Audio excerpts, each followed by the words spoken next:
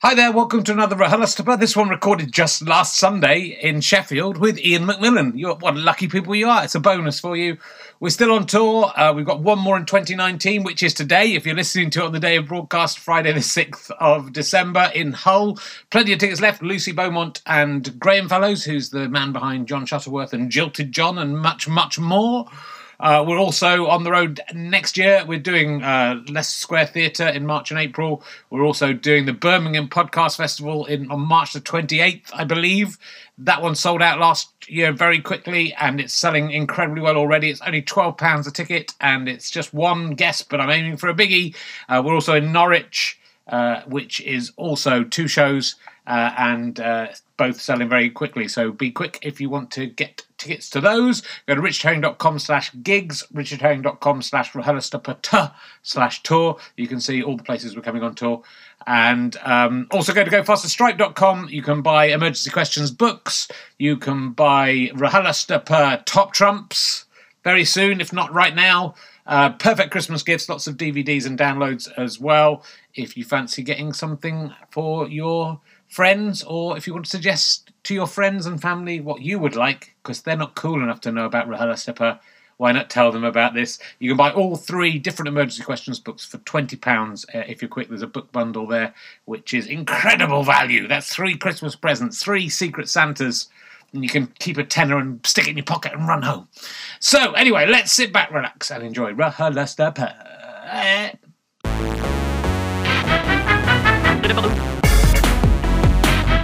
Ladies and gentlemen, welcome to Sheffield City Hall. Please welcome a man who is hoping he will not be heckled by any hardcore knitters today. It's Richard Herring!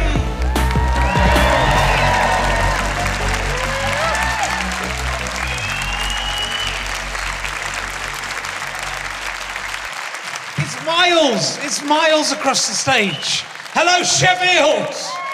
Oh my goodness, how lovely to be here. Thank you so much for coming.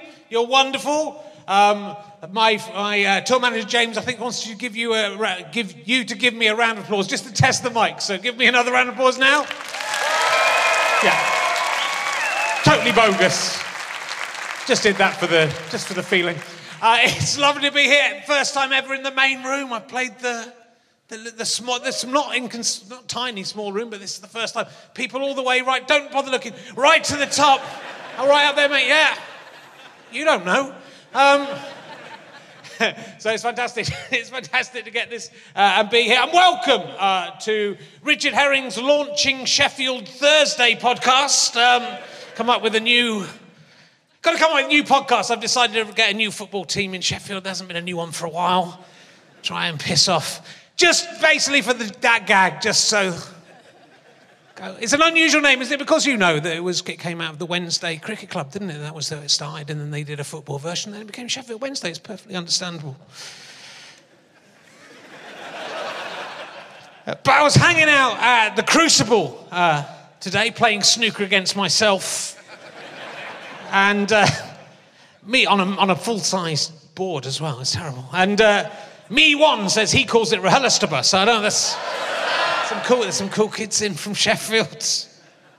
Good to see. The last time I was here, or one of the recent times I was here, I was heckled by, one of my favourite heckles was from a hardcore knitter in the audience. So I'm hoping they're in today. They might start heckling again. That was what the intro was about. And it's lovely to be here in Sheffield. Of course, Sheffield, named after the River Sheath. And the River Sheath's called that because, of course, it is full of sheaths every weekend. That's my joke about Sheffield.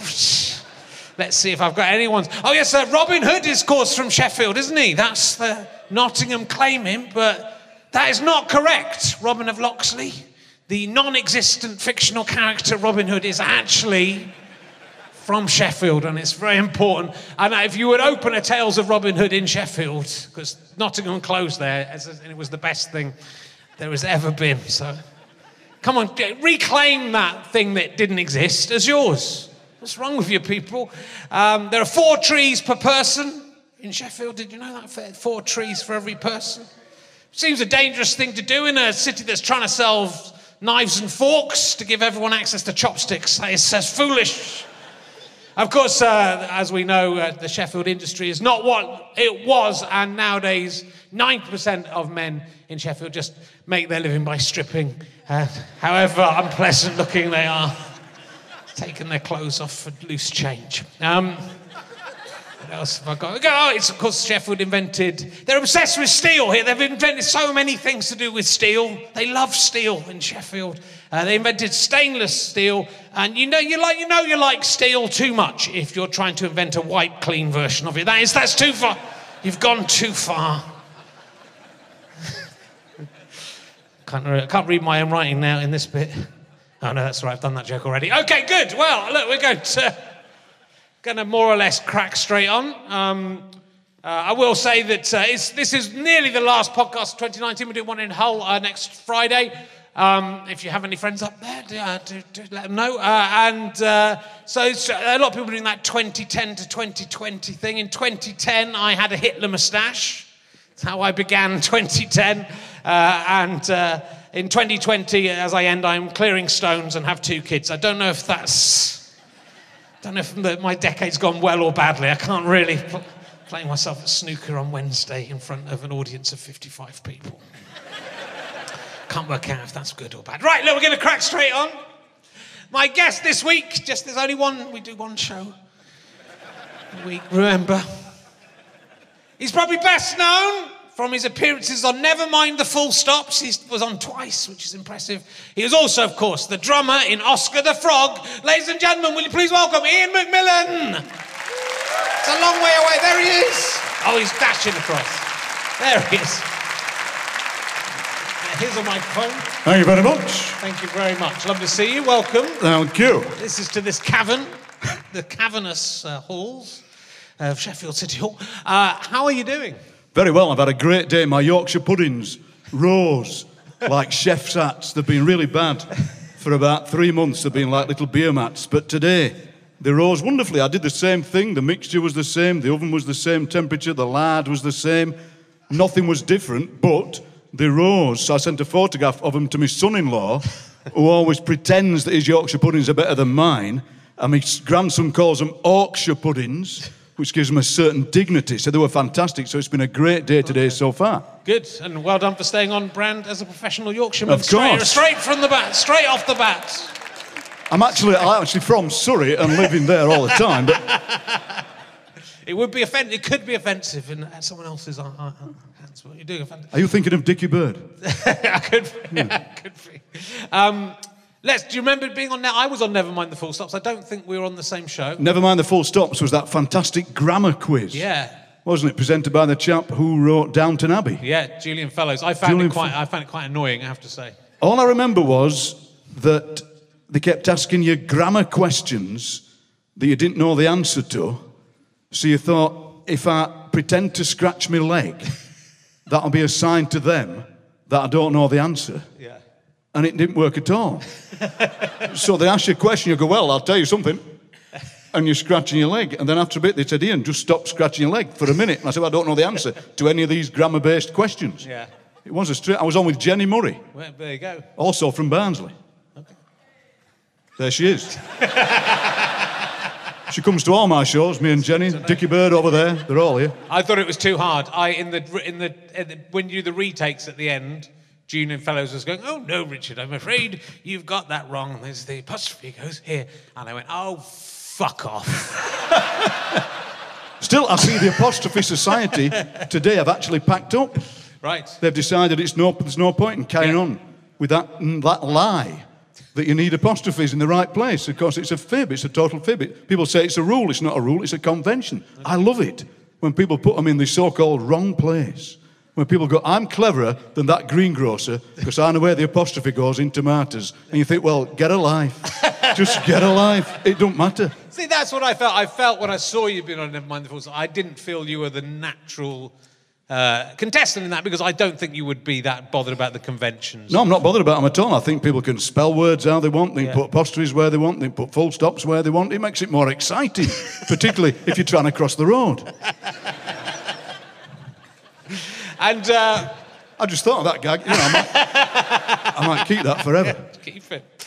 Tell me about Oscar the Frog, being the drummer in Oscar the Frog, one of your first... Yes, Oscar the Frog. I think when you're 15, you want to be in a band. Yeah. And so me and my mate said, let's form a band. And we were going to call it Salt in Bulk, because a van drove past my mate's house that said Salt in Bulk. And we thought, no, maybe not Salt in Bulk. And then, of course, we thought of Oscar the Frog. Then somebody pointed out years later that, in fact, Monty Python had something called Ethel the Frog. And there was a band called Ethel the Frog from Hull. But anyway, we formed Oscar the Frog. And I said, I want to be the drummer. But we had no drums. So I had to use Tupperware. My mum's Tupperware. Big ones for salad, obviously. And I had no drumsticks. So I had to use knitting needles. And so I was playing the Tupperware and the knitting needles, and my mate played the bass, and we got a gig at the Darfield Church Hall jumble sale. A room about this big, a stage this big. And Roland McCardle said, look, what we'll do is we'll let them start buying, then we'll open the curtains, and you'll give them 20 minutes, then we'll shut the curtains. And it was fantastic, because you could hear them buying all these goods. Then Roland McCardle went, right, you're on, and he wound the thing like that. And the curtains opened, and we played 20 minutes. Songs like, we used to sing Tie a Yellow Ribbon round the old oak tree backwards, because we thought it was really funny, and it's not funny at all. And with the ribbon yellow, I tie tree oak all the round, years long 3 bean, it's me, what still you do. And it was... And... we did 20 minutes of that kind of stuff. Yeah. Then the curtains shut and nobody took any notice. They were just carried on buying stuff. But then you're bit by the showbiz bug. So you think, right, I'm going to go. And so we became Barnsley's first folk rock band.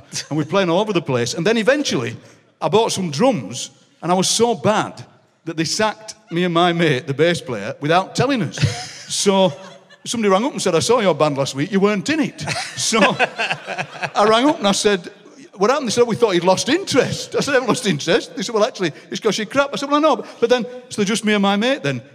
I had the drums, he had the bass. And, of course, it's too early for drum and bass, so we didn't know what to do. So we then formed a comedy duo called Jaws that went round folk clubs singing the aforementioned Tie a Yellow Ribbon. And also, we used to do this thing where I used to sing Chattanooga Choo Choo whilst eating 2 bags of crisps without swallowing any. And we thought that was so funny. And the front row, you get sprayed in crisps. And at folk clubs, it was great because you do that, and then the organiser get up and say, good old lads. You say, good old lads. And then somebody else would come on. And we did things like, we said, halfway through, we got our mate, Cess Cartledge, to turn up, carrying, I wish I was making some of this up, carrying an accordion, and he'd come in to wherever the gig was, halfway through, and go, sorry I'm late, lads, I missed my tram. And, of course, there were no trams. And we thought that was even funnier than singing... imagine the silences that we sat through. It was great. But then, of course, the showbiz bug is bit, or you're bit by the showbiz bug. Oscar the Frog. We made a single that was really terrible, and we had a load pressed, but then we were so embarrassed by it. We threw it away in a kind of another dadaist event. We threw it into River Dern, like chucking the Yorkshire puddings that I mentioned before that weren't as good. So they're in there somewhere. This is like that. They made their way down to Hull. Yeah. They're just coming out by Barrow and Humber. Well, those could be worth a lot of money. There's an ET game, isn't there? There was a video game of ET that got buried in a desert, and it was terrible, but it's worth loads of money. Could be that, then. Or the people of Barrow and Humber could be sitting on a fortune if they dig one up. Look out for that. So let's talk about, you've lived in the same town, Darfield. Yes. All your whole life? Yes, all my life. I was born there in 1956. My dad was away at sea, so I was born in my auntie's house on 34 North Street. And for years, my mother never told me the facts of life. I said, Mother, how was I born? She went, you weren't born, you were brought through the snow by a nurse, which is a beautifully poetic thing. I was about 35. And that's not true. But the thing was, my dad was in the Navy. Him and my mum met as pen pals in the war. My mum was from Barnsley, my dad was from Scotland. They met as pen pals. This most romantic thing where single service people could write to each other. And they wrote to each other for 2 years before they met. They tried to meet for afternoon tea in Queen's Hotel in Leeds. Because it was the war, they just missed each other. My dad was sailing around the world. My mum was stationed in Lancashire. And eventually, they got married on a 48-hour pass. And my dad sent this telegram to my mum that said, "Get leave now." And my mum sent a telegram back saying, "Cannot get leave." And he sent another telegram, "Get leave now." Meanwhile, he's coming up to Peebles where they're going to get married. My mum, they wouldn't let her go, so she climbed over the fence. And I said, "How did you manage to climb over the fence?" And she said, "Elsie distracted the sergeant." And I never quite knew what that was. And then my dad stood at the top of the church steps with a bolt of Chinese silk under his arm that his sister was going to make into a wedding dress. Didn't have time. They got together. My mum ran. He got off the wrong station at Peebles. Ran up the main street of Peebles. Her hat fell off. A waff hat. They got married. They had one night of passion together at Tontine Hotel in Peebles. Then my dad disappeared on secret war work, and then came back. And then my mum went back to the waffs and got arrested. 2 weeks in prison for love. And that was always their story. They'd tell it every day. They'd tell it every night. Eventually, I worked out they're making quite a bit of it up. And in fact, my dad didn't have a bolt of Chinese silk under his arm. Maybe that's why he ended up telling stories, because they were just great at telling tales. So yes, I've always lived in the same place, which is great. It just means that everybody knows you. You know, so I go into the shop and they go, "Hey up, watch out. He'll write a poem about this. Shut up, don't say out." You go to the shop and you go, "Bag of plain crisps." And they go, "Hey, put that in a poem, put that in a poem." I was walking down the street in Darfield and somebody was walking across this zebra crossing and they almost got knocked over by a scooter. And she put that in a poem, put that in a poem. And I got this fantastic heckle in Darfield. When I was walking through the middle of Darfield and this car pulled up. And this bloke wound the window down and went, "Ian McMillan?" I went, "Yes." He said, "You're on the radio?" I said, "Yeah." He said, "You're on the telly?" I said, "Yes." He said, "You write poems?" I said, "Yeah, I do." He said, "You're shite." And he drove off like that. And I thought, God bless the working class. Can't live with them, can't live without them. At least he's seen the whole thing. He's seen the whole thing. I've given you a chance. I've seen every single thing you do. Yeah, he was a completist. It's all terrible. And I just live down the street from my brother, who looks just like me, except he's totally bald. So we do look like a novelty Cruet set when we're walking down the street. And also, he sounds just like me. Right. "Hello, Ian. Hello, John." It's like talking to, hello. And then, before the local taxi firm got a computer, they used to actually take the calls on the phone, obviously. And so sometimes he'd book a taxi at 5:30 in the morning, and he'd come to my house because he thought it was him. "Hello, taxi from McMillan." All right, And in fact, my grandson, who's 3, has started doing impressions of me. Right. It's very easy to do. "Hello, Grandad. Hello, hello." And "I like espresso." He's saying that. "Have you got an espresso, Grandad?" Again, I wish I was making some of this up, but it's all true. Well, I'm a Yorkshireman as well. I don't sound quite as Yorkshireman as you, because I was untimely ripped from Yorkshire as a 4-year-old. Which part of Yorkshire? Pardon? Which part of Yorkshire? Yorkshire? I was in Pocklington. I was born in Pocklington, yeah. Fantastic. That's like York with sophistication. Yeah, but I don't remember too much about it. But you still have that Yorkshire feeling. There's that kind of... There's something about, it's a kind of, the word in South Yorkshire is brussen. It's a kind of brussenness. It's a kind of oppositionalness. It's a kind of, we pretend we're Texas. We pretend we're really massive as a county, which we are, but you pretend that you're kind of bigger than you are. They go, "What, Britain? It's only that big, but Yorkshire's bigger than Britain." You know, and people kind of make ridiculous claims for Yorkshire about the fact that it invented everything and it did all that. And so, yes, you do have a kind of... and people talk about this professional Yorkshireman thing, but I always think it's better to be a professional Yorkshireman than being an amateur Lancashireman, which must be very strange. Because, as I often say, you can never get a cup of tea out of them in Lancashire, because you go to their house and they go, "Do you not want a cup of tea?" You go, "I don't know, you've not asked me yet." Will you not be having a cup of tea? You've not asked me. "Do you not want one?" "Not yet." "Have you not had one?" "No." This does go out to Lancashire, but fuck them. Fuck them. I don't think it does, because they've sold that radio they have. Oh, they have. There's me thinking it's on the radio. It's a podcast, obviously. It's all changed. But, you've made that... I mean, is it a choice, or has it just happened that you've stayed in the same... Because that's... Well, it's just happened, really, because... for a start, I can't drive, so it's got good rail and road links, rail and bus links, so that's good. My mum and dad lived down the street, and as they got older, I had to kind of look after them. And also, I mean, obviously, I could do my job anywhere, But then what I like is that thing I mentioned earlier about getting home and they all know you. Yeah. You know, when you're going to the shop and they go, we saw you on telly, yapping. You know, and I do like that, the fact that nobody at all is bothered. They gave me the freedom of Barnsley. They rang up, they said, we'd like to offer you the freedom of Barnsley. I said, do I get to march my sheep up Market Hill? And they went, no.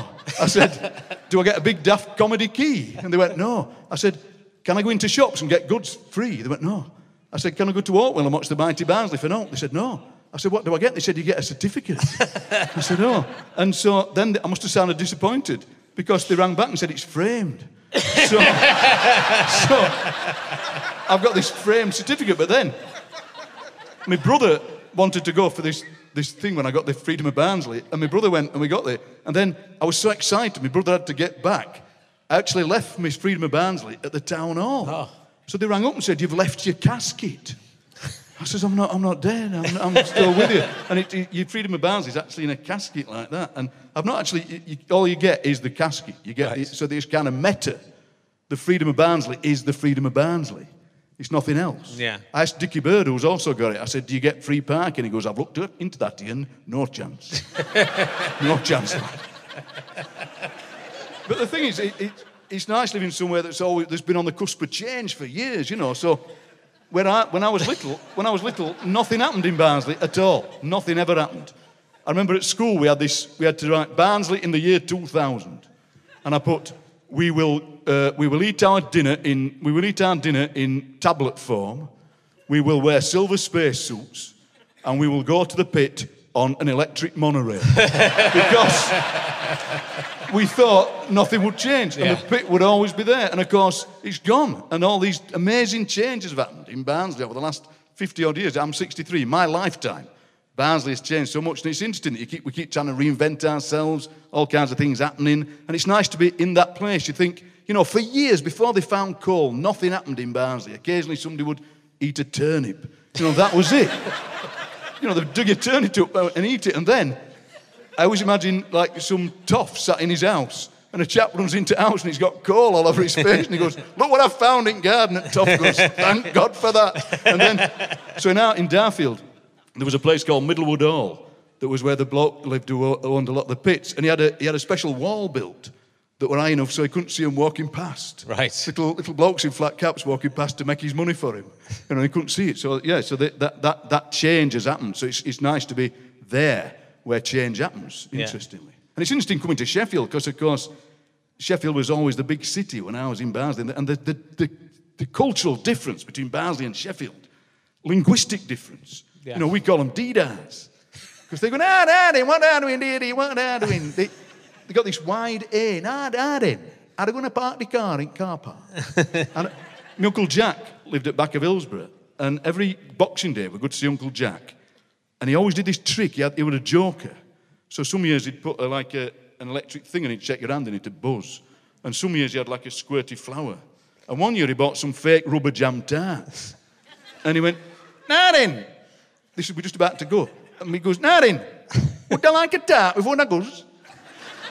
And my dad, who was a very innocent man, he goes, I'll have a tart, Jack. So my Uncle Jack gave him this rubber jam tart, and my dad bit it, he goes, it's a bit rubbery. and Uncle Jack says, that's because he's a rubbering. Thereby explaining the gag at the same time. And so then, because in my Uncle Jack's eyes it went well, for the next 20 years, that's all he did. So we'd go every year and he'd go, my dad would go, hope he doesn't get the tarts out. I really hope. And my mum would go, look, just pretend you haven't seen him before. And he'd go, Darren, don't I want a tart before you go? You go, all right, Jack, I'll have a tart. They're a bit rubbery. That's because the rubberins. Every year.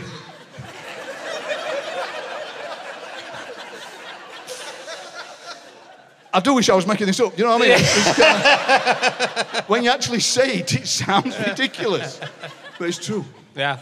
Well, I want to ask you some questions about Darfield. Yes. Which chemist do you use, the one on Snape Hill Road or the one at the doctor's surgery? There was one on Snape Hill Road. It's funny, the one on the doctor's surgery, you'd think it would be quicker because it's next to doctor's. Yeah. But the one on Snape Hill Road, but what they said was, you have to order your tablets 2 days in advance, which is like a mythical 2 days. Like time just slips. So, for example, if I want some tablets now, I should have ordered them in 1972. So I go in and I go, how many tablets ready? They go, no. And they say, well, what's your number? So you give me a number. They say, we'll send you a text message. And they don't at all. They think that by saying the words, we'll send you a text message appears.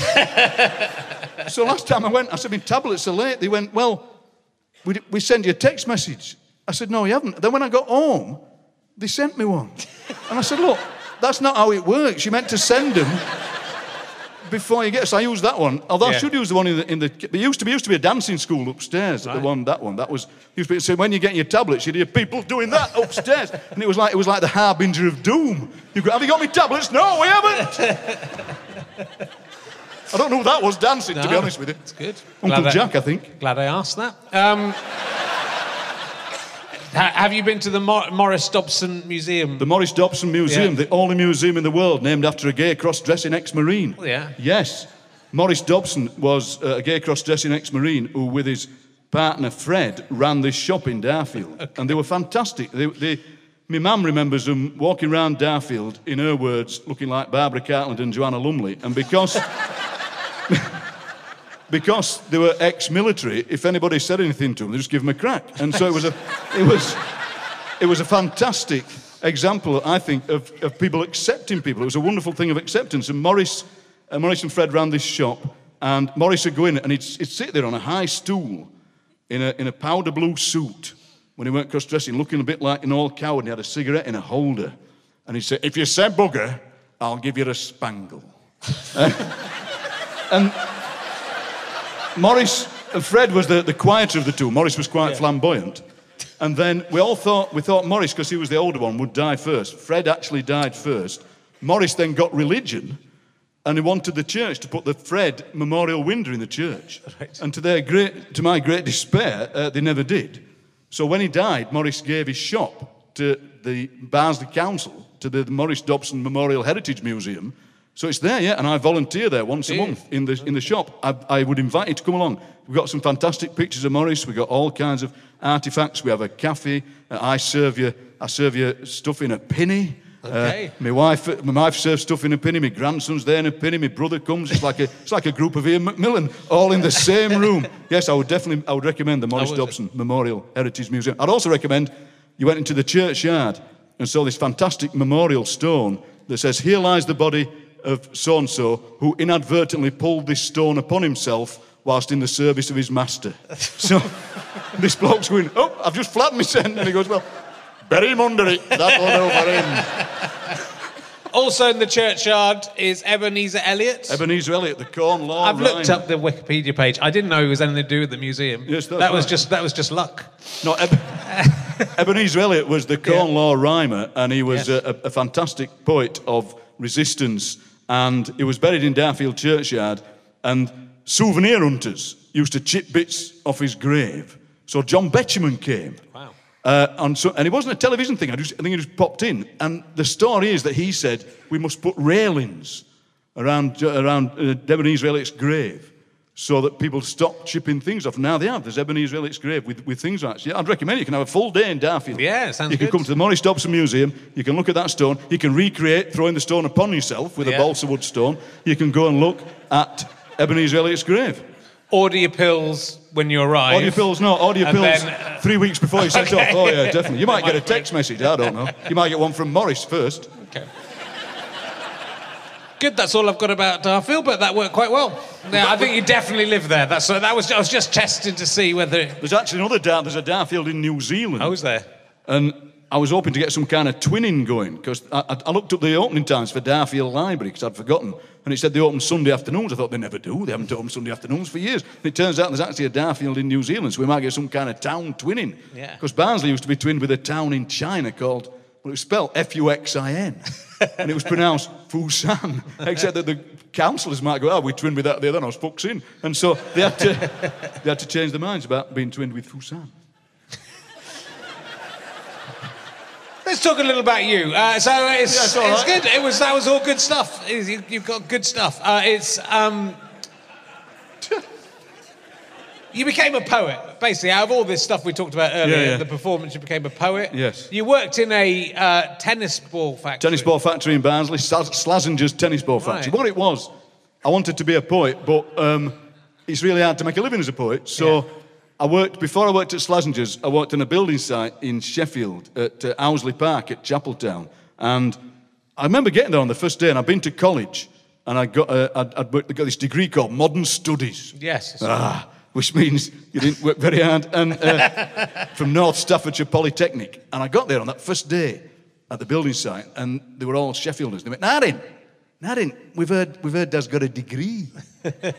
I says, yeah. They says, that's what we'll call thee, degree. And they used to call me degree. Hey up, degree, he's here, degree. And I've always read Guardian, and they used to set fire to me Guardian every day. They went, Narin, Daddy, have you done that degree? Like that. And on the first day, I was walking out building site, and I thought, I've got to get on their side because I'm going to get bullied here. And it was a very muddy building site, and there was a bloke. It stood in mud, and he was sinking up to his knees in mud. He's going, degree, help me, degree, get me out of here, degree. I thought, if I can get him out, I'll be the hero of the day. So I couldn't reach him, so I'm shouting, bloke sinking in mud, and everybody's driving down, and we're all reaching out, and then suddenly he stood up, because he'd just been kneeling down in mud, and he says, not so clever, had a degree. I said, no, I don't suppose I am. And then I got the sack from there because I got a degree, I was put in charge of the stores. And one night I forgot to lock the door. And so these burglars came and emptied the stores. So I got the sack. But then what happened was, the firm was called Hassel Holmes. And the next day, after the burglary, there was an advert in the local paper, the Sheffield Star, that said, doors for sale, just like Hassels. So the police were able to nab the culprits. So then, I left there, I went to work in this tennis ball factory in Barnsley, where we used to make 38,000 dozen tennis balls a week. Wow. I was on a machine called the Buff and Dip machine, where it was like a set of cups like that, and you put these half tennis balls in, and they went round and got buffed and dipped, then you take them out and put them in a tray, and you do that all the time. And I thought, if I can keep, that's interesting, because I might be able to think about writing poems, because that's what I was doing when I was at the building site. But you had to use a little bit of your brain to do it, and that way was kind of, I was becoming atrophied. You couldn't think. And then we put on this thing called, you had to stick the two halves together, and that was it wasn't very good, So that was, and then I applied to this Yorkshire Arts Association. Would give you up to £1,000 if you gave your job up. And this is 1981. Right. And £1,000 now is a great amount of money, but then a massive amount. So I applied for this £1,000, and they gave me 800 quid, which is a funny amount because it's not that much less.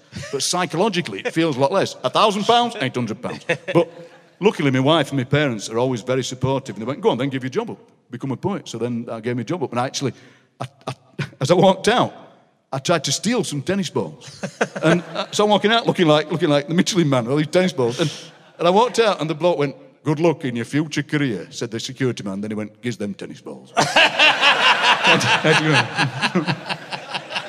The thing was, they were high altitude ones, because we used to make the ordinary ones. For spacemen.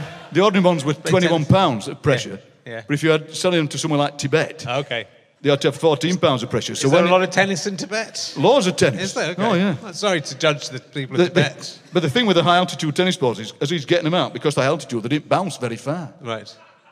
Well, that's good, because you don't want, if you knock it off a mountain, you don't have to climb all the way down. That's exactly what it is. And also because there's less air in Tibet, I've been told. Right. They actually bounce the same distance as they would in Barnsley. Okay. And it's now shut, and it's been replaced. The tennis ball factory's gone, knocked down, and replaced by an estate called Tuscan Gardens, because in the late 1980s, early 1990s, Will Alsop, the architect, said that Barnsley can be the new Tuscany. Right. And people still remember that, and so they met this estate called Tuscan Gardens.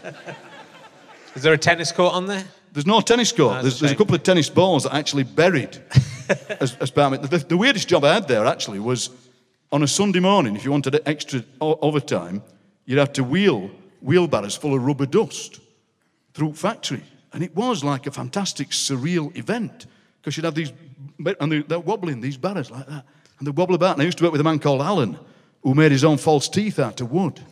And he said, it's true. He said, if it's all right for George Washington, it's all right for me. But actually, I don't think George Richmond made his own, though, did he? He did. Well, I think somebody made him for him. Somebody made him for him. What he actually said was, "You mean all right for George?" Because they were very badly fitting. And also he did that fantastic thing where he used to do, he would go, if it, all right for George what?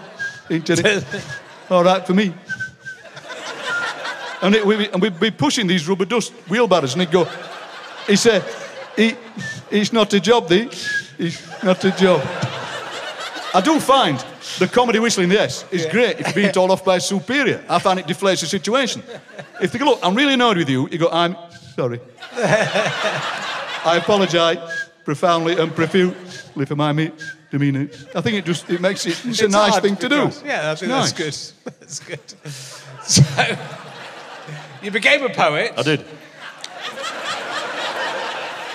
Wait, I mean, you know, take me through your. How does it work being a poet? And is it, you know, how's well, sometimes how's you sit there. Sometimes you sit there like this, and sometimes you sit there like this.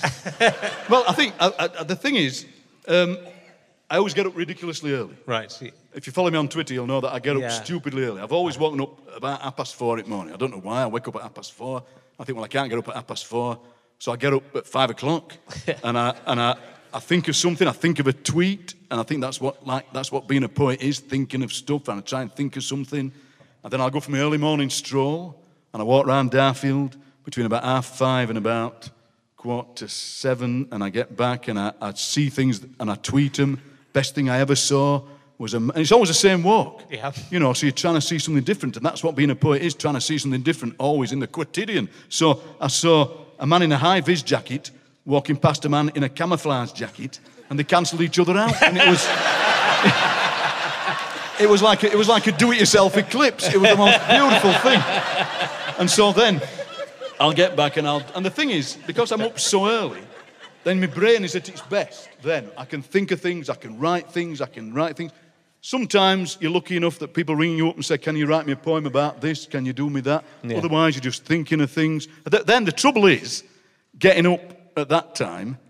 By the time Diagnosis Murder comes on in the afternoon, I've gone, you know. So like last night, I was sitting I said to my wife, "There's a nice concert on Radio 3. I'm going to listen to this lovely concert." She went, "You know, you're going to fall asleep." And I do, and I fall asleep like that. And you know, people like my son-in-law comes and takes photographs of me asleep. And so it just means, so being a poet is that, I think, for me, it's getting up early and always being available for language, listening to people. You know, you can lean into people. And they say, "What are you doing?" He says, "It's all right, I'm a poet." They go, "Oh, that's fine, carry on." I've always wanted to go into somebody's house and just sit on the settee and go, "Hello, what are you doing here?" "Well, I'm a poet," just carry on. And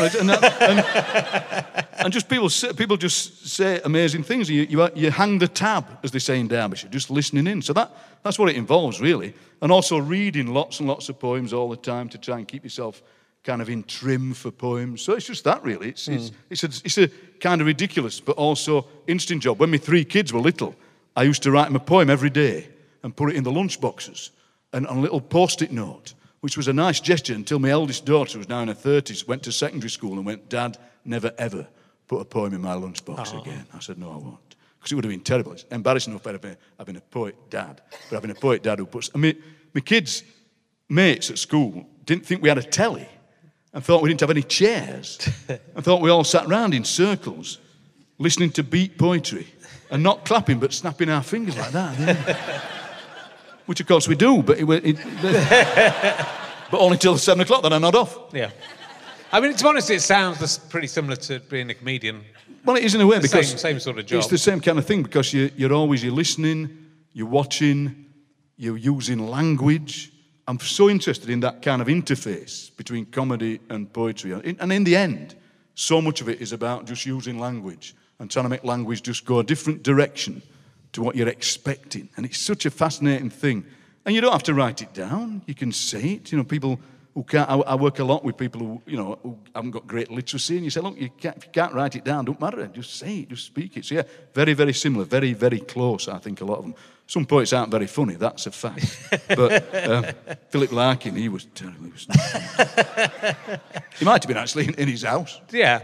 Well, I had Grayson Perry on recently, as the artist, obviously, and I think that he's got a great sense of humour behind what he's doing as well. Yeah. And I think, again, the art world is somewhere where they're not renowned for their sense of humour. And maybe poetry. I mean, there are fantastic comic poets. I think there is certainly more comedy in poetry, but there's a lot of poets who take themselves very seriously. And do you think that puts people off a little bit? This kind of there's this idea of the poet that you don't exemplify, which is that kind of. It is true. Figure. I go into schools a lot, and if you go into a school, less so these days. But if you go into a school, you say, right, draw me a picture of what the poet's going to look like. They draw this really tall fella, and he's got a corduroy suit on, and he's got patches on his elbows, and he's got a book that says "My Poems," and he's often not like that. Some poets are serious. Now, I like serious poets. Some poets are kind of serious, as it were, like being clever. Yeah. So they're kind of serious, and they get up. And what always amazes me is they'll have a sheaf of poems to read from, and they never read from the top one. I've noticed that. They always get the thing, and they look at the audience, and they go, and they turn it over like that, and they read the second one. So I'm quite happy with poets being serious, but maybe sometimes I'm not that keen on pomposity, because pomposity is an odd thing that can put people off. I'm convinced that everybody can do it. Yeah. My upbringing taught me at school, at junior school, we were taught that everybody can do it, everybody can write, everybody can be artists, everybody can sing. And so I think that everybody can do it. But then the trouble with that is, the quid pro quo is, if everybody can write, then when do we find time to read it? That is a real problem. Every day when I'm walking down the street, somebody gives me a book. People post me books. I was once in a house, somebody knocked on the door. This fella came to the door, he said, "My dad translates Greek epics into West Yorkshire dialect." I said, "Bless that man." He said, "He's in car." He said, "Will you look at him?" I says, "I will." I says, "Tell him to bring him." He says, "He's in car. He's bent over like a question mark." I said, "Oh." I says, "I'll have a word with him." So I came down thinking this old fella's in the car, and he banged on the roof at the car. He went, "Dad, he'll read him. He'll read him." And this hand came out like this. This hand came out, and he passed me this book, and he said, "Here, take him." I says, "Look, with the best will in the world, I'm a busy man. It's going to take me a long time to read." He said, "Take as long as you want." And this was about 1985, and I've still got. I've not read him yet. But yeah, you do it. So I think everybody can do it, but then you've got to read them. That's the hard thing. Well, somebody's got to read them. You don't have to read all of them. It's not down to you. It feels like it is some days. Okay. Honestly, it does. And then what you do is people send you a book, and then the next day they'll ring up and say, "Did you like it?" And you'll try and bluff. You go, "I think it was great. It was fantastic." The one about page 84, you go, "That was my favourite page." And there's only 83 pages. Yeah, I knew that. So yeah, it is hard. It is difficult. Yeah. But there you go. But I think your stuff's, is accessible. I mean, it is about understanding language and how it works, but it's not off-putting in the way that sometimes poetry can be impenetrable. I've always liked to be that kind of popular poet, which means you take on interesting jobs. I've been poet in residence at the mighty Barnsley FC for a long time. I was poet in residence for the Humberside Police. That was a strange job. I did an after-dinner speech for a load of chief constables, and the chief constable of Humberside, he said, "You could be our poet." I said, "What would that involve?" He said, "You could go anywhere you want and write poems about it." I said, "Can I bring a film crew? I make little films." He went, "Yeah." I said, "Can I go out on a Saturday night?" He went, "Yeah." I said, "Can I go out?" And it was interesting because you got to places that poets don't normally get, and you had to make poems up. I went on a dawn raid in Goole. It was amazing. We met these amazing coppers. This copper, he said something I thought I'd never hear anybody say. He said, "Do you know me? I'm a man's man." I said, "Oh." He said, "We're after two in Goole. We're after a bad lad and a soft lad." I said, "Right." He said, "I don't care about the soft lad, I want the bad lad." I said, "Right." I said, "Can I come and write poems?" He went, "Yes, you can." He said, "But you must come behind the health and safety copper." I said, "I will." So we stood outside this house in Goole, and there was a bloke, there was the hard man, the health and safety copper, and me with a notebook. And they banged the door down, then the health and safety copper put a blanket out, like that, so broken glass wouldn't break at people's feet. Yeah. Then he went in and he goes, "I'm after bad lad." He shouts, "I'm after bad lad." And bad lad ran off. And that's me. That was it. And then the soft lad came out and he went, "Do you want me?" But then afterwards I said, "That was great." She said, "You must never tell anybody about that." I said, "No, so don't tell anybody." So that was interesting to be in a place where poets don't normally get. Yeah. So that was nice. And that's then the poems that you write about that are not great pieces of art, maybe, but they're people can enjoy them and people can look at them, and it just leads you to interesting adventures. Because as you know, part of the fun is when people ring you up, they ask you if you can do something. I say, always say yes. And it leads to interesting adventures. Yeah. And if it don't work, they won't ask you again. So it don't matter. Can you do this? Yes. You know. So if you're the poet in residence at Barnsley Football Club, it sounds like you're sitting in an office waiting for a footballer to knock on the door and say, can I have a poem about a unicorn? And they go, yeah, sure. That's more or less the job description, to be honest with you. What happened was, it started many, many years ago, 1997, when we got promoted to our one season so far in the Premier League. Oh, yes. And me and my mate, who was a head teacher, we'd been going around lots of schools, and we were sat in the pub and we had this idea, one of those ideas where the more beer you have, the better the idea goes. And we're going, what about if they had a poet at the football club? Let's do that. So we rang them up, we said, do you fancy having a poet? And they went, being Barnsley, they went, will it cost us out? And I said, well, normally you'd charge a fee, but I said, well, why don't we do it? Because we knew we'd get a lot of publicity. And it meant that it was on the telly a lot, and it was on the radio a lot, and if an away team came, you'd write a poem for them. And what it still means is, I used to have to write a poem every week for the Barnsley Chronicle. And they rang up and said, it's got to be 16 lines long, it's got to fit in that space. And sometimes I wrote an 18-line one, and they just didn't print the last 2 lines. And people would go, we didn't understand your poem, is it that modern poetry? And then what would happen was, but now it still happens 20 years on. People at the match will go, you'll put that in a poem. And then one fella said to me once, you'll not write a poem about this, you'll write a sonnet. And my favourite was, we had a German goalkeeper called Lars Lees in the Premier League. And I wrote this poem that went, Lars Lees, tall as the trees that grow in Wombwell Wood. Lars Lees, listen please, we think you're very good. And it turned out it was pronounced Lars Laser, which didn't make any sense. Ridiculous. Very good. I'll ask you some emergency questions. Emergency questions, good. Yeah. I'll ask, this is a fairly new one, and you can choose from your local museum if you want. But if you could have any one item from any museum or art gallery that you're allowed to take home and keep for yourself in the whole world, but it can be just from your local museum if you want, what one thing would you keep for yourself? We have a mystery object at the Maurice Dobson Museum that nobody ever guesses what it is. So I'm going to take that home with me. What it is, I'll describe it. It's like a rectangular, cuboid, if you like, wooden truncheon with a handle on it. Okay. Like a truncheon, but a square truncheon. Okay. And on each side of the 4 sides of the truncheon, there are a number of black spots. It's fantastic. Right. And you take it to and you go, what's this then? You hold it up and they go, it's a truncheon. No, it didn't. It's a game. No, it didn't. It turns out what it actually is, I'm going to reveal the secret. Yeah. It's a thing from the 1920s for railwaymen to test their eyesight. So they'd look at that and go, 9 spots. And they'd go, 8 spots. And they'd go, 7 spots. So I'm going to take that home with me. Then people come to the house and you'll have a little bit of fun with them. Yeah, You go, hey, what's this mystery object? Eh? And it's not like you're taking something from another culture. You're not taking it away. You're just taking it from the Maurice Dobson Museum. So be like that. Hey, guess that. What could that be? Eh? You don't know what that is. How many? Nobody's ever guessed it. Nobody's ever guessed it in all the years. They sometimes guess the other one, which is like a wooden tuning fork that's like that. And people guess that because it's a thing that, again, railwaymen would put down here when they put brass on the button so it won't get on the shirt. They always guess that one. Okay. But they never guess that one with the thing. I'm doing the action now. Yeah. Oh, that's great. That's good. Have you ever seen a ghost? No, I've never seen a ghost, although you have that dream where some tall person is stood at the foot of your bed. Yeah. I've had that a few times. I used to have that thing called hypnagogia.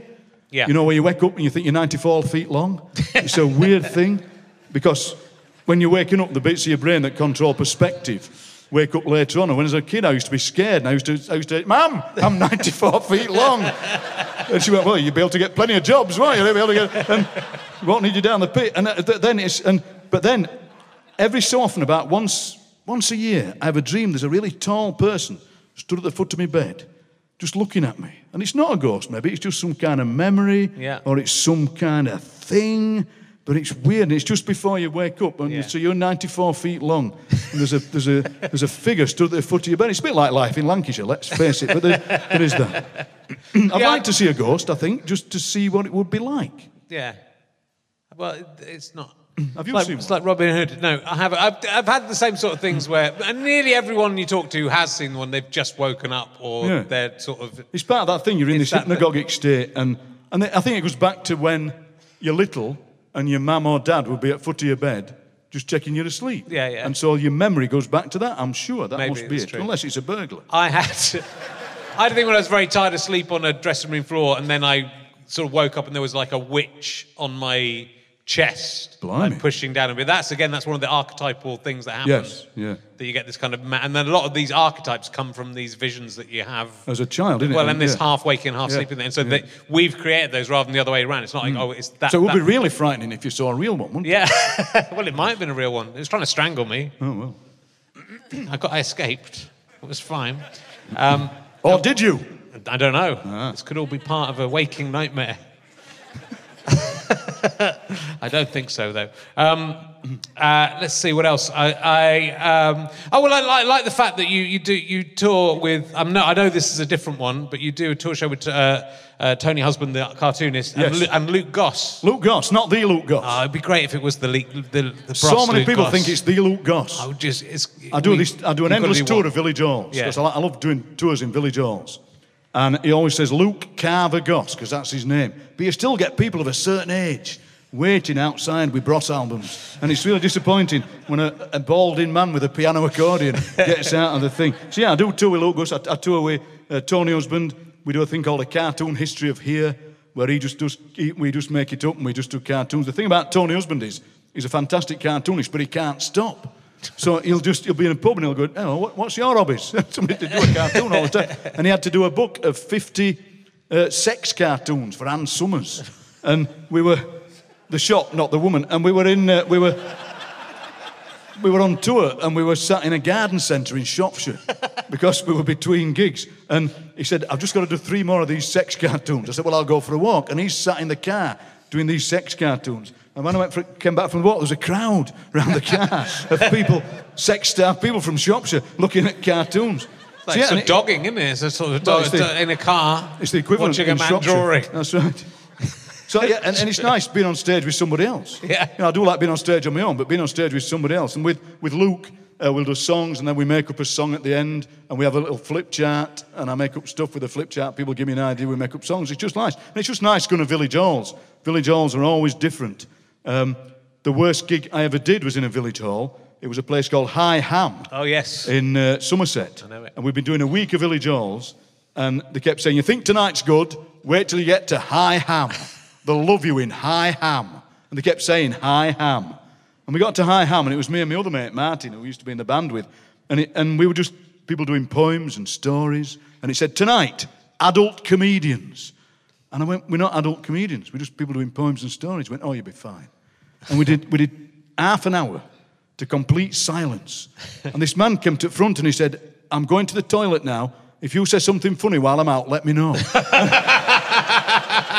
So I said to my mate, we may as well go. Yeah. So we went off the stage and the organiser went, is that it? I said, well, they don't like it. He said, can you come back on stage for the formal vote of thanks and the presentation of the bouquet? And that was 40 years ago, and I still go cold at the thought of going back on that stage and they give you the bouquet from a 24-hour garage. You know, it's frightening. But you do lots of radio work. Yes, I do. And I haven't heard this series, but you did a series about being a writer where you talked to lots of different writers. Did you pick up anything from that about the writing art, or does it? Well, I do a show every week on Radio 3 called The Verb, which is about that. Yeah. It's about writing. And what you find out with that is that every writer is different. So that every writer some writers will say, well, I get up at dinner time and I write for 10 minutes and that's me done. Some writers will say, I get up very early, I write all day.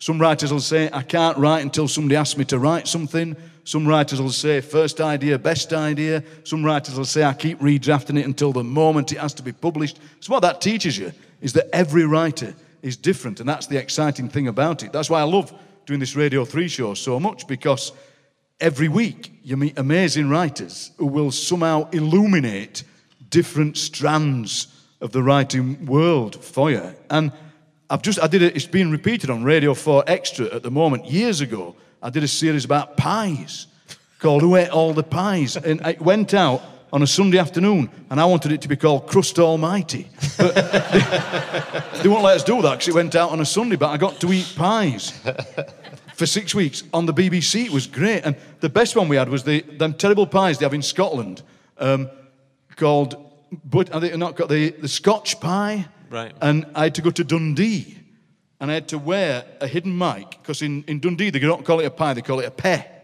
Yeah, and if you want an onion one, you go, I'll have a pe, and an onion yin and ya. And so I had to put this hidden microphone on, and I had to go into this shop with a hidden microphone and go, I'll have a pe, and an onion yin and ya. And she went, you're not from Dundee? I said, no. I tell you, it's awful when people do offensive Scottish accents. That's all I will say. I'm allowed to, because my dad's Scottish. That's what you are allowed. Right. I'm not allowed, so it's okay. It goes out as a podcast, doesn't it, as well, The Verb? Yeah, podcast, The Verb podcast, yes, that's right. Yeah, well worth listening to. I have heard that one. The other one was a different one, but obviously the same thing. Yes, let me... I know, hold on. I'll be fine in a second, it's all right. This is why I have an emergency questions. We'll do that in a sec. We're going to ask you to read a poem as well. You're sort of quite nostalgic, I think, aren't you? Your stuff's quite sentimental. Well, I am a sentimental man. Yeah. So I cry very easily at stuff. But I think maybe the older you get, the more you start looking back. I've always tried to look forward as well. But maybe a lot of my writing is about the past, about my childhood, about my family, about people that I knew. But I'm also always trying to look forward, trying to write about the moment. People do accuse me of being sentimental and looking back. Maybe I do a bit too much of that, I'm not sure. But maybe it's just the age that I am. Maybe you do start looking back. I am starting to look like my dad. When I had my haircut recently, the barber showed me the back of my neck. I thought, that's the back of my dad's neck. I'm becoming like my dad. I look at myself in the mirror and I think I'm like my dad. And he was such a gentle man, and maybe I am starting to look like him, starting to think like him. So maybe a lot of it is, I don't know, rose tinted. I'm not sure. Yeah, but I mean, those things are always going to be important. The family stuff, the looking back over your life. It's what resonates with people, I suppose. It is. Well, people my age, so you look back at things and you can mention, particularly if you always lived in the same place, you can mention very specific things like Maurice Dobson. Yeah. Or you can mention a particular bus number, the 37. As opposed to the 14. And people go, and that's a kind of... I've always been interested in the universal in the local. You can be as local as you want, and that can be universal. The great poet George Mackay Brown never moved far out of the Orkney Islands, but wrote the most amazing universal poetry about the island of Hoy and about the island of Westray and Papa Westray. And you don't have to travel far to actually find universal truths. That's what I reckon. Anyway, I could well be wrong, but that's what I think. And did it come easy to writing? Because I'm writing something at the moment and I'm way behind and I struggle and it's painful. And when it's finished, I like it. But when I'm writing it, I kind of hate it. It depends what you're writing. So writing poems I find relatively easy. I've just been writing a big choral piece for a massive choir in Hertfordshire with Anne Dudley, who was in The Art of Noise, and she wrote the music for Poldark. Right. And she said, I'd like to write this. So I've written these choral pieces for her, and that was really hard, because you end up writing too much. And you try and put the music in the words, and so you have to cut stuff out. And then I've written a couple of prose books, and I found that really hard. Did a book called Neither Note Nor Summit that was like my life, and I found that really hard, just having to cut bits out. They rang up and said, we'd like you to write a book. I said, look, I'm good at short things. I can write columns, I can write poems. They went, no, we'd like you to write a long book. I said, how long? I said, what, 30,000 words? And they went, we thought 90,000. And I went, what, all different? and I found that really hard. So some of that kind of writing I find hard. But actually writing poems, because you're thinking about them as you're strolling about on your early morning stroll. Half the redrafting is done in your head. Yeah. So you think, I find them relatively easy. But I've written an opera recently in Yorkshire dialect, because I thought, can the operatic form, the long note, hold the short vowel? Because we speak in flat vowels, but most operas sung in a long note, and it was very hard.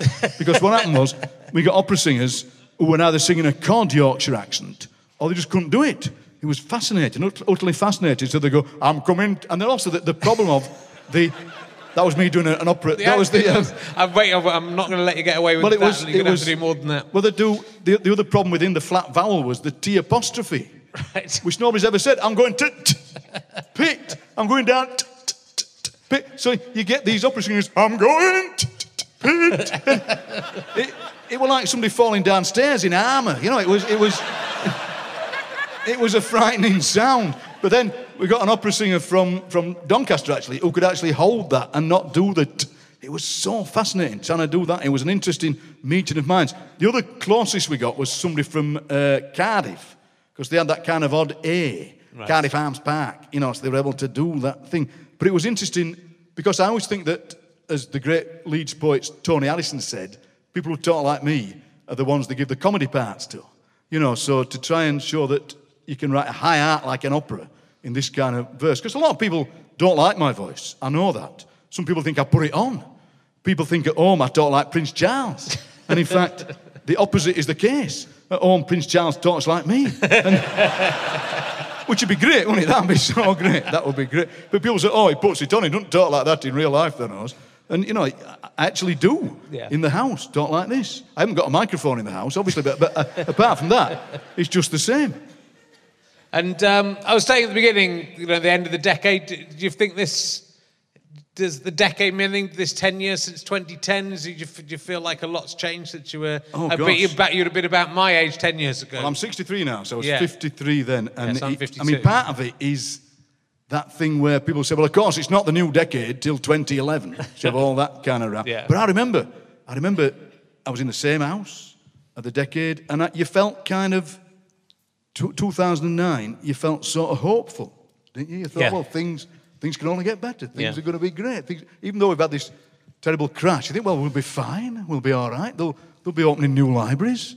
There'll be plenty of sure start centres carrying on. We'll keep going. The North won't get neglected. Somehow things will happen. You know, it'll be great. Tories will never get in again, ever, ever, ever. And then you kind of get here and you think, oh, that was wrong. That was totally wrong. That was it. You know, and you think, and so, yeah, you just hope for better things for the next decade, really, you do, because I still feel full of energy and vim, but you think, in 10 years, you know, and I'm 73, well, I still feel as full of energy and vim if things have gone downhill in the same way they have in the last 10 years. That'll be a bit scary, won't it, I reckon? I'll still have a full head of hair, I'm hoping, because my brother's bald and my dad was bald and my son's bald, but I've got my mum's hair, so hopefully I'll still have a full head of hair when I'm 73, so I'll look a bit like this, except I'll be more wrinkled, but I'll still have a full head of hair. I'll look a bit like Melvin Bragg.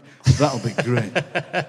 But no, looking ahead, 10 years ago, I never foresaw what would be happening now. But then again, you never would you? You wouldn't foresee things. No. I mean, it has. When you think of this decade in those terms, it's been quite a big shift. It's been a heck I mean, even from 22, I had Frank Cottrell Boyce on talking about the Olympics, which hasn't gone out yet, won't have gone out when this goes out.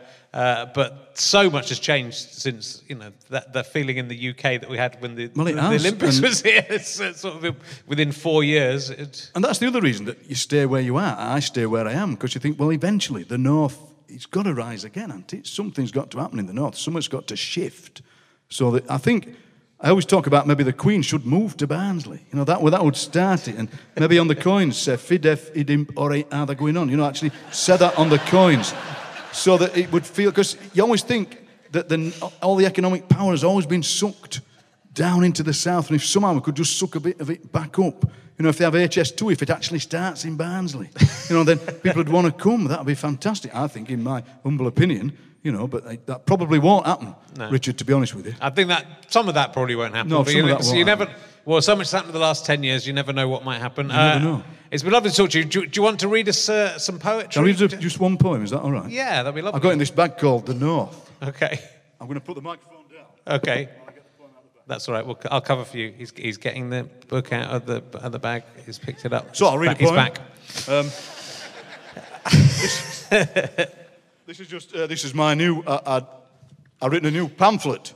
Good. Of poems. I love pamphlets because they're not like books. They're just little pamphlets. They're great. I love pamphlets, and because they're not a book, they're just little tiny things that you can hold in your hand. And so this is. This is it's a fairly serious poem, I suppose. And I love that word, oh, without an H. It's a great poetic thing, oh. Yeah. With an H, it's kind of, But without an H, it's kind of declamatory, oh. And I read that terrible thing, December 2018, there was a bit in the paper where it said a food bank opens in a primary school in Norfolk. You think, God, I wouldn't have seen that coming in 2010. No. Or 2000, I mean. So it is called the food bank in the primary school. And it's about that thing, well, anyway, it's just about that horror. And each line starts with O.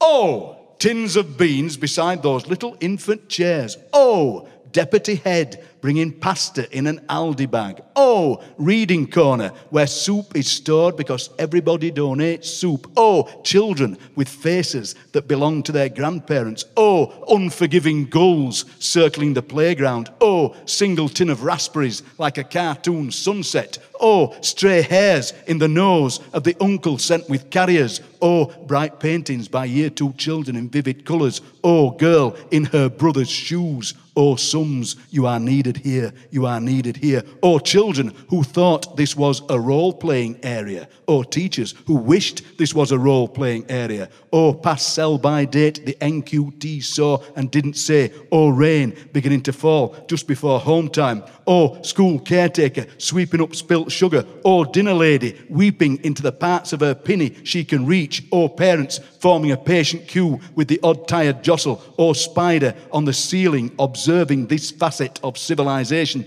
Oh, year 6 girl helping to carry heavy boxes, heavy things. Oh, skipping reception children. Oh, Tory MP standing for a photo opportunity with his donation. Oh, Tory MP standing for a photo opportunity with his donation. Oh, Tory MP standing for a photo opportunity with his donation.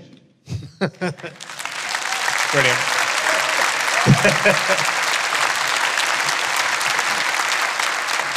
Terrific. It sounds like there's a lot coming in 2020 for you. Anyway, lots of things coming up. Yes, I'll finish my new choral piece. Yeah. I'm writing a play. I'm hoping to carry on with the male modelling. Just a bit of catalogue work. Pointing in a tank top. It's the future. It's been absolutely fantastic to meet you. Ladies and gentlemen, give a massive round of applause. Ian McMillan! Thank you very much. Thank you. Thank you. Come again next week. We've got another one next week. Come and see us then. You have been listening to RHLSTP with me, Rich Tang, and my guest, Ian McMillan. Thank you to Pest for coming out on tour. I haven't even paid them for doing that and playing this lovely music. Thank you to everyone at Sheffield City Hall, to everyone at ACAST, everyone at Go Faster Stripe. My producer for this show is James Hingley. My series producer I'm indebted to is Ben Walker. This is a GoFasterStripe.com and Sky Potato production. Go to RHLSTP.co.uk to find out more. Why not become a badger? Pay £3 a month, get loads of extras, and help us make even more podcasts. If you like these, why not? £3 a month. I'm putting out 8 a month at the moment. Think how little that is. I mean, it's not as good as being free, which it is as well. But what can I say? I haven't really thought that through, have I? That's what I can say.